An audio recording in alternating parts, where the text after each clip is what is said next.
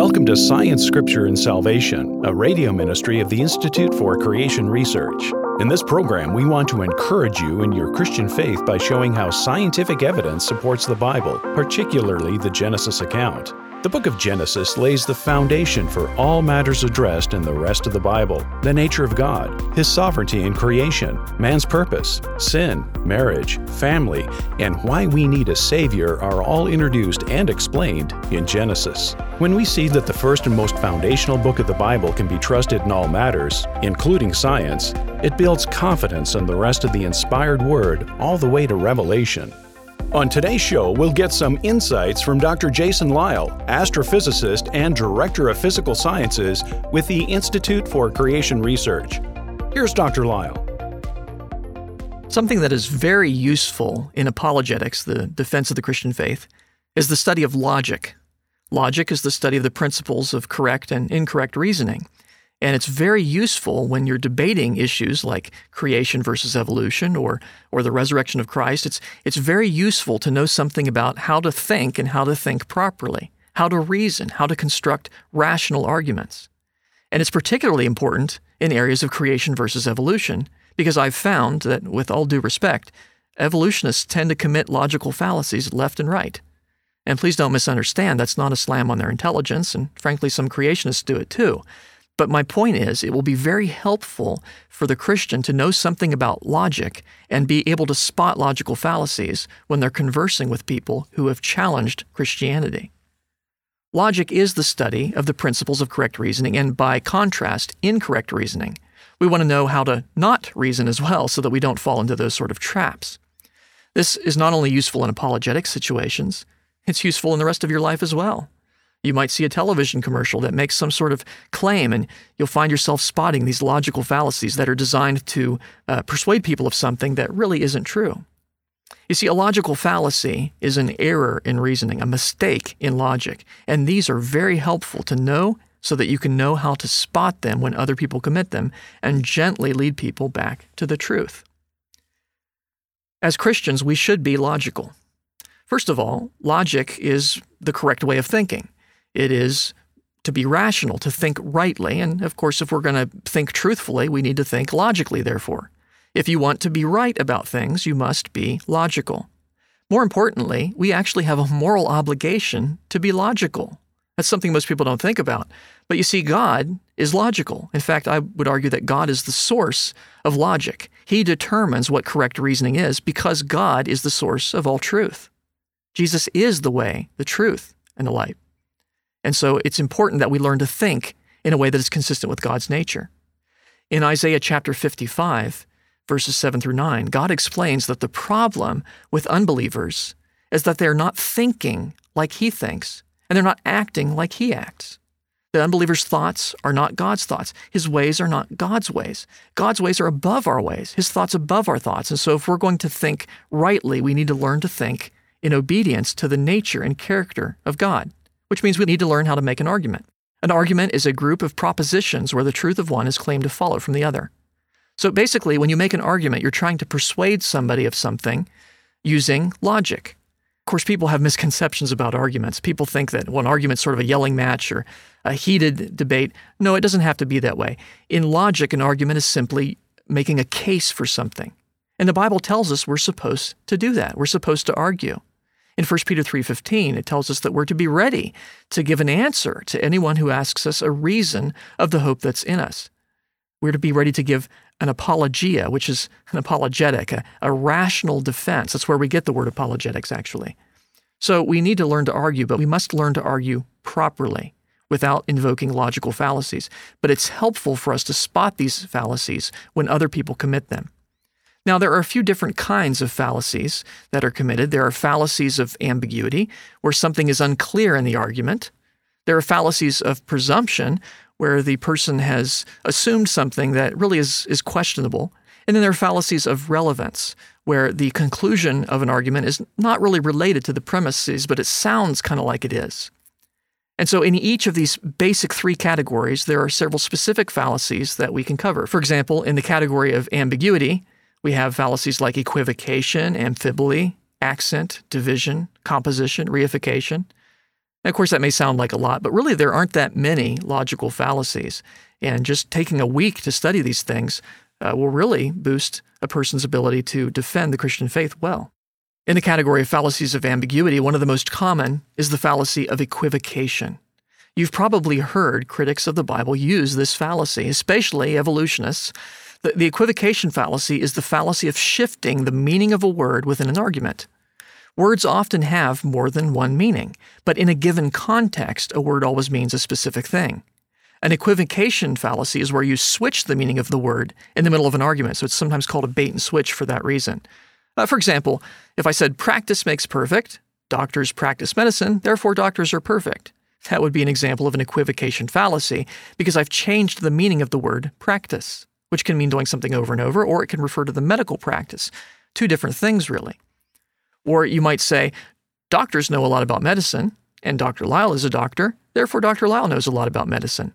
But you see, that is an equivocation fallacy on the word doctor, which can refer to a medical doctor, or it can refer to somebody who has a PhD, a scientist. And just because you're one kind of doctor doesn't mean you know what the other kind knows. Evolutionists often commit the fallacy of equivocation on the word evolution. The word evolution can just refer to change in a generic sense, which everybody agrees with, or it can refer to the Darwinian idea that all animals have evolved from a common ancestor over billions of years. And so what evolutionists will do is they'll try to prove one type of evolution and try to argue that that proves the other type. For example, they'll say, I know that Darwin was right about evolution because we see bacteria evolving resistance to penicillin. But bacteria evolving resistance is bacteria changing into bacteria, which is not evolution in the Darwinian sense. That's an equivocation fallacy. We're going to take a short break. Stay with us. What happened to the dinosaurs? Are monkeys and people the same?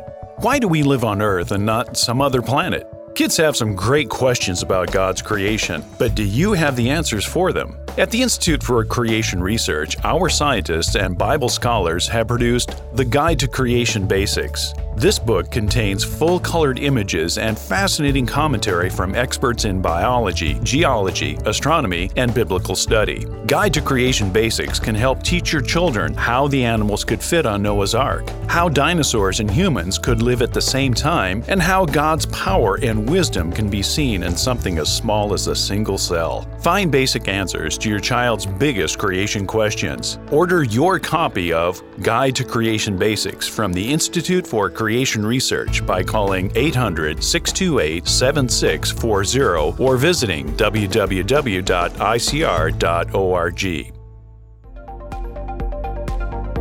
Welcome back to Science, Scripture, and Salvation, a radio ministry of the Institute for Creation Research. Here's Dr. Lyle. We've been discussing logical fallacies, which are errors in reasoning. And we've seen that knowing a little bit about these fallacies and being able to spot them is very useful in being able to defend creation versus evolution. We've been talking about the equivocation fallacy, the switching of the meaning of a word in the middle of an argument. For example, somebody might say, well, you believe in science, don't you? Well, evolution is science, so you should believe in evolution. But you see, that equivocates on the word science, which can mean a particular model, like I guess you could call evolution a model, or it can refer to the tools of science. Now, I do believe in the tools of science, but that doesn't mean I have to believe every model that is proposed. Those are two different things. Or some people might say evolution is a theory, sure, but so is gravity, and you believe in that, don't you?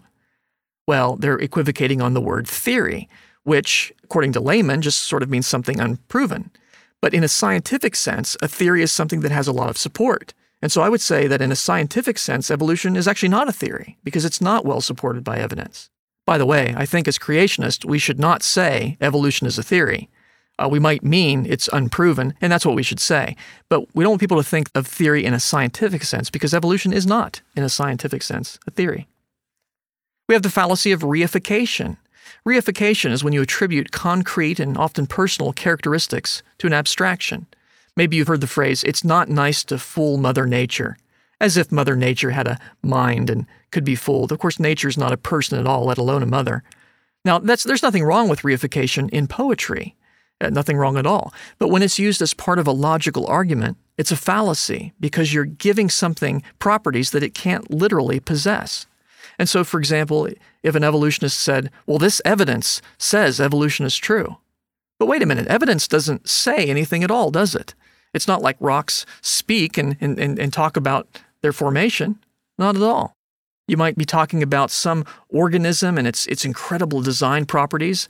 How do you account for that as an evolutionist? The evolutionist might respond, well, evolution figured out a way around these problems.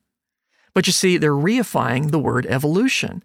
Evolution doesn't have a mind as if it could figure out things. It's supposed to refer to random chance processes and natural selection. It's not something that can think. Or life will find a way, the famous line from the Jurassic Park movie, the first one. Well, organism might find a way, because an organism perhaps can think, if it's an animal at least. But the idea of a life in general finding a way is an example of a reification fallacy. Maybe you've heard people say the evidence speaks for itself. Well, really it doesn't. Evidence doesn't say anything. That's a reification fallacy. Or how about this one? People say, well, science says, and whatever they want you to believe, right? You've probably heard people say that. Creationists say this, but science says something else. Well, science doesn't say anything at all. Science is a set of tools that we use to discover certain kinds of truths, but it can't say anything. It can't have an opinion on anything because science does not have a mind. Now, scientists say things, and evolutionists might correct their error by saying, scientists say, but why don't they do that? Well, of course, once you say scientists, you realize that's a person, and a person can be mistaken about things. And frankly, there are scientists on the other side of the issue because there are scientists who believe in creation. So it's very persuasive to say science says, and it might convince people, but it is a fallacy. It's something that we need to watch out for. We also have the question-begging epithet. This is where people use biased language to support a conclusion that is logically unproved. You might have heard people say, evolution versus creationism. Now, what's wrong with that?